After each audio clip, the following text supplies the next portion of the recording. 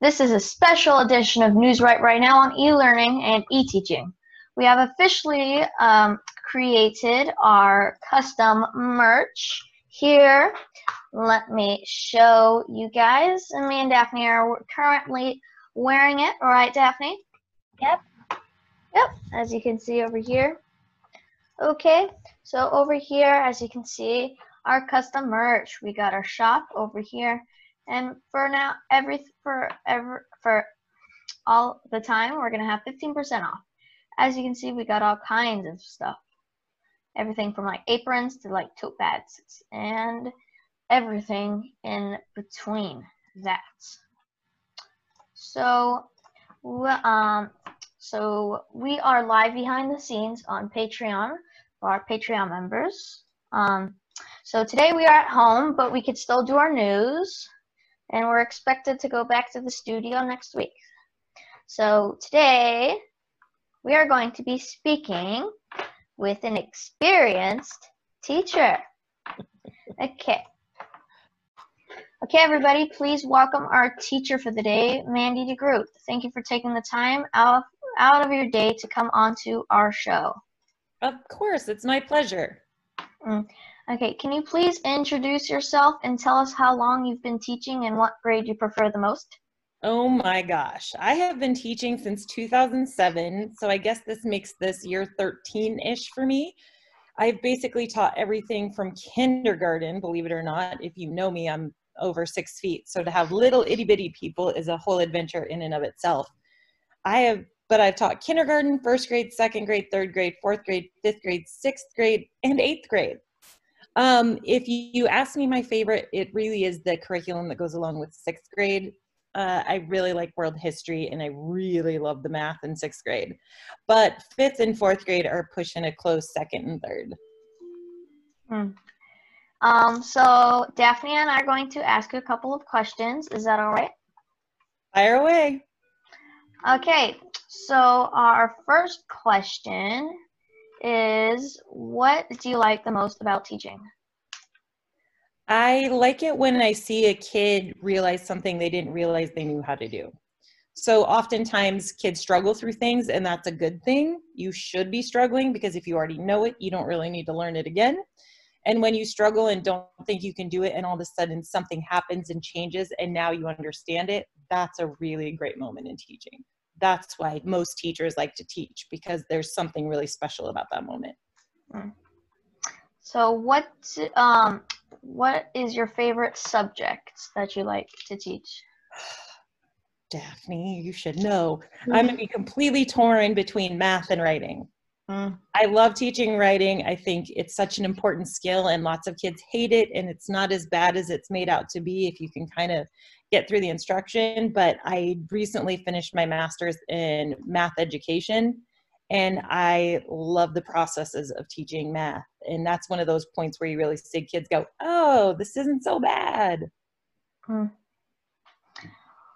What you and teachers did across the country was quite extraordinary, that you turned a classroom teaching into an online experience practically overnight. Did you get help or guidance from the state or district in how to do that? And if not, where did you come up with the solution? Because you couldn't just Google it. It wasn't a thing before.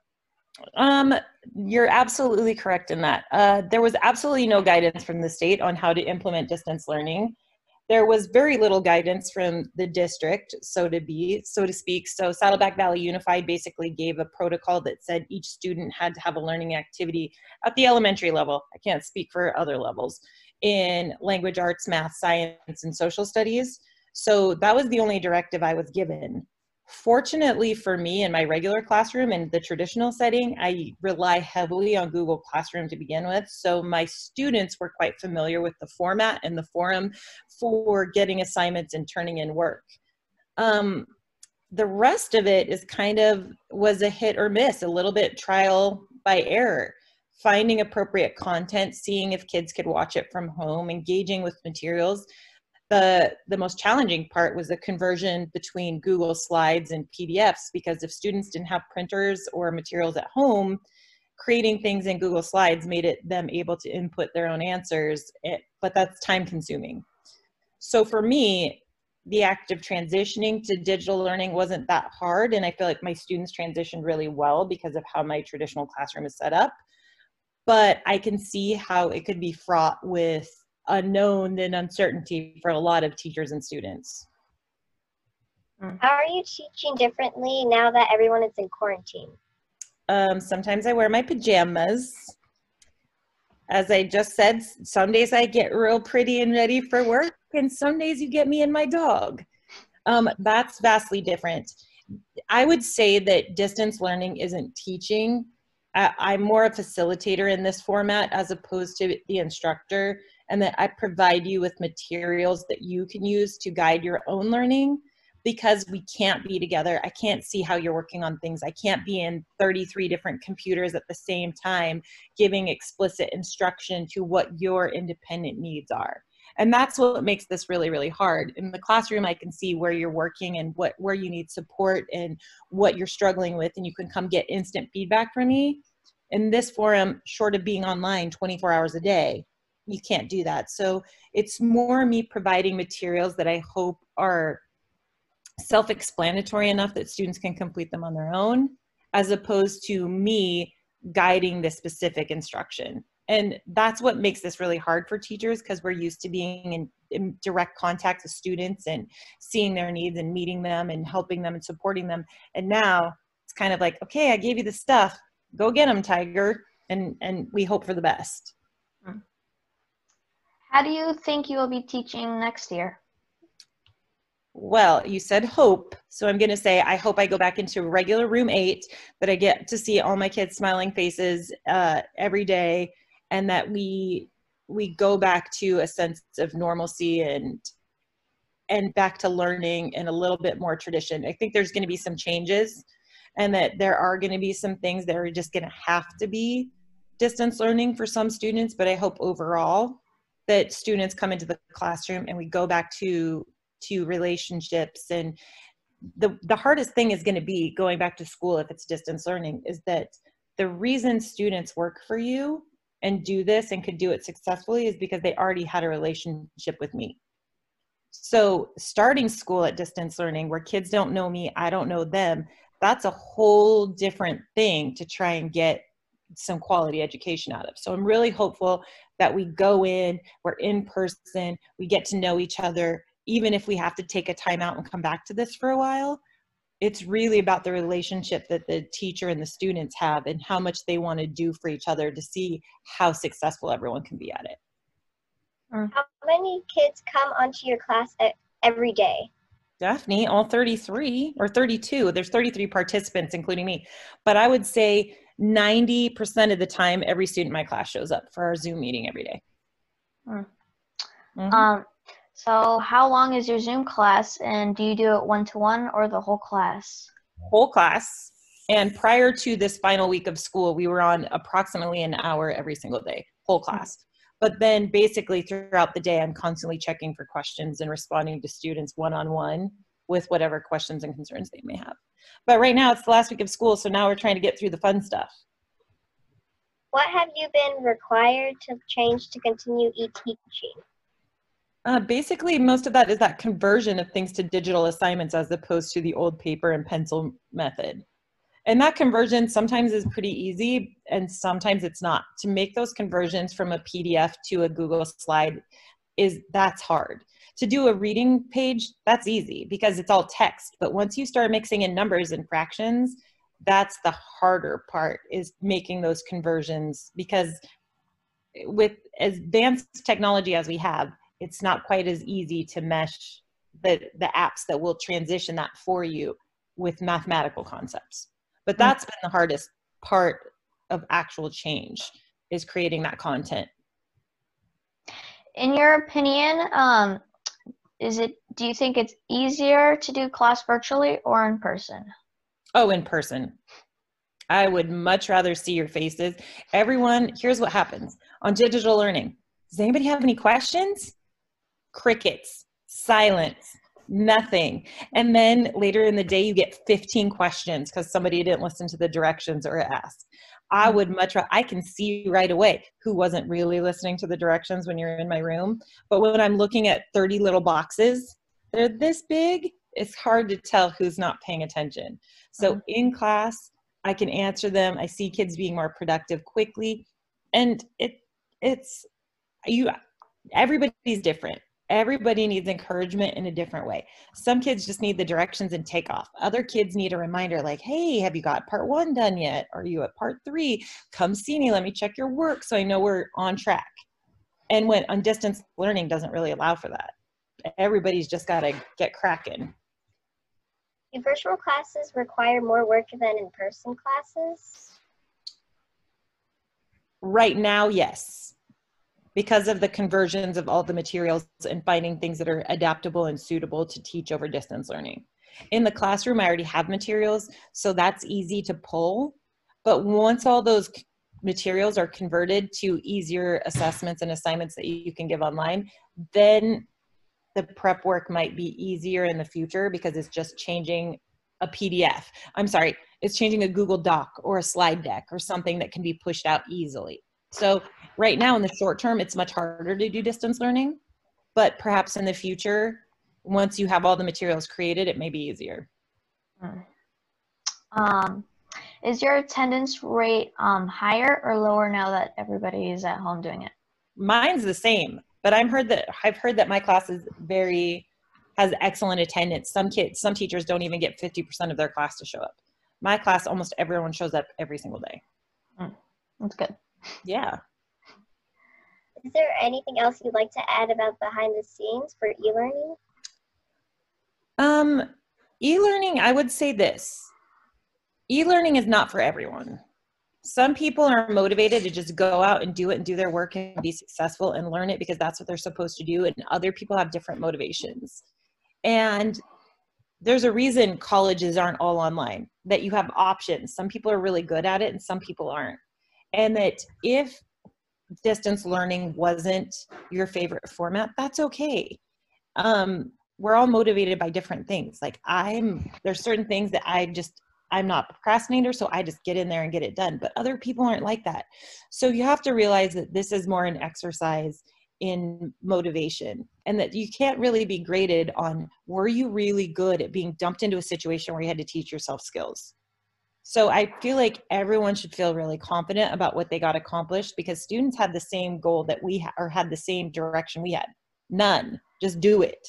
And we all just had to pick up the pieces and make it work. So if you were one of the students that got in there and made it work, you did an awesome job at distance learning. Even if you didn't get every single assignment turned in, even if some of it you kind of didn't know what to do. That's part of the kind of social educational experiment we were in. We just had to make the most out of what we could do, and we tried it, and we had some successes and we probably had some failures, but that's kind of how the world works sometimes. So please don't be discouraged if it wasn't your favorite thing or if you don't feel like you were completely successful. Everybody learns in a different way. That's all I would say. So feel confident that you were part of it and did it, and you will have a story to tell your grandkids one day. Well, thank you very much for coming on to your show and giving our audience a bit of more insight on what happens during e-learning. Absolutely. Thank you so much, you guys, for having me. Thank you for coming. Bye. Bye. We will be right back after this very quick advertisement break. Today we have partnered back up with Lakers Fan 348. Are you organizing and cleaning out your house and garage while you are stuck at home? Lakers Fan 348 would like to help you make your wallet a little thicker. Before you throw away all that stuff, speak to Lakers Fan 348 to help you sell your previously loved treasures on eBay.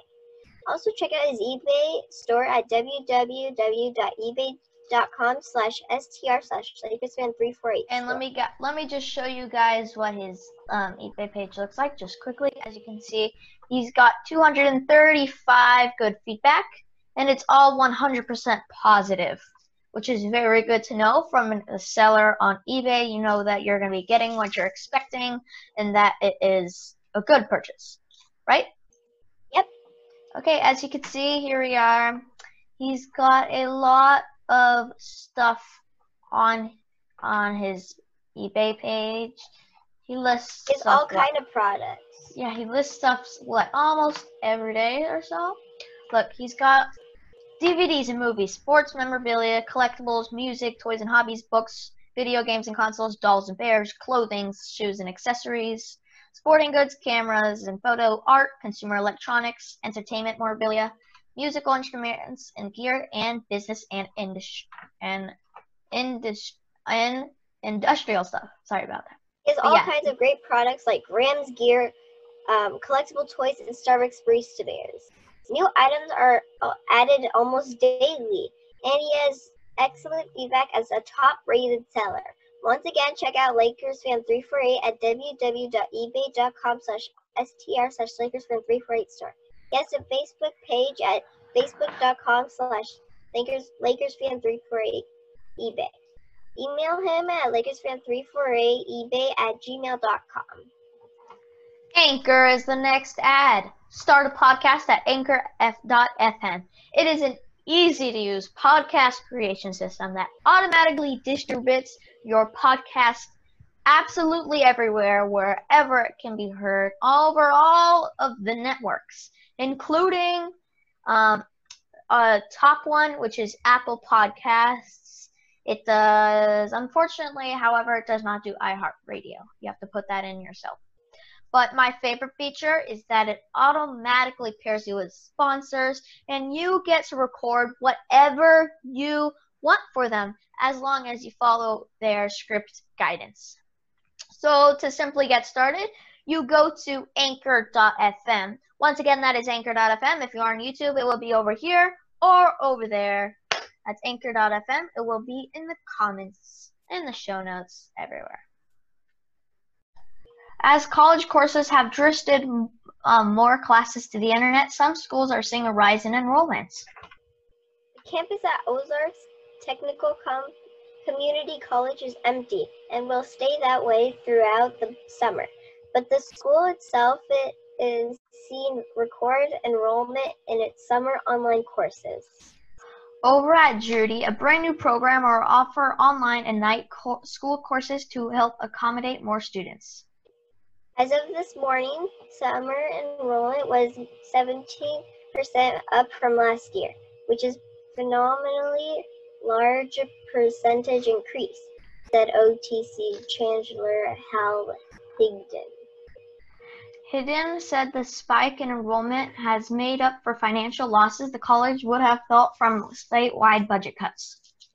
That amount of money almost translates dollar for dollar for the amount we're getting extras for summer, he said.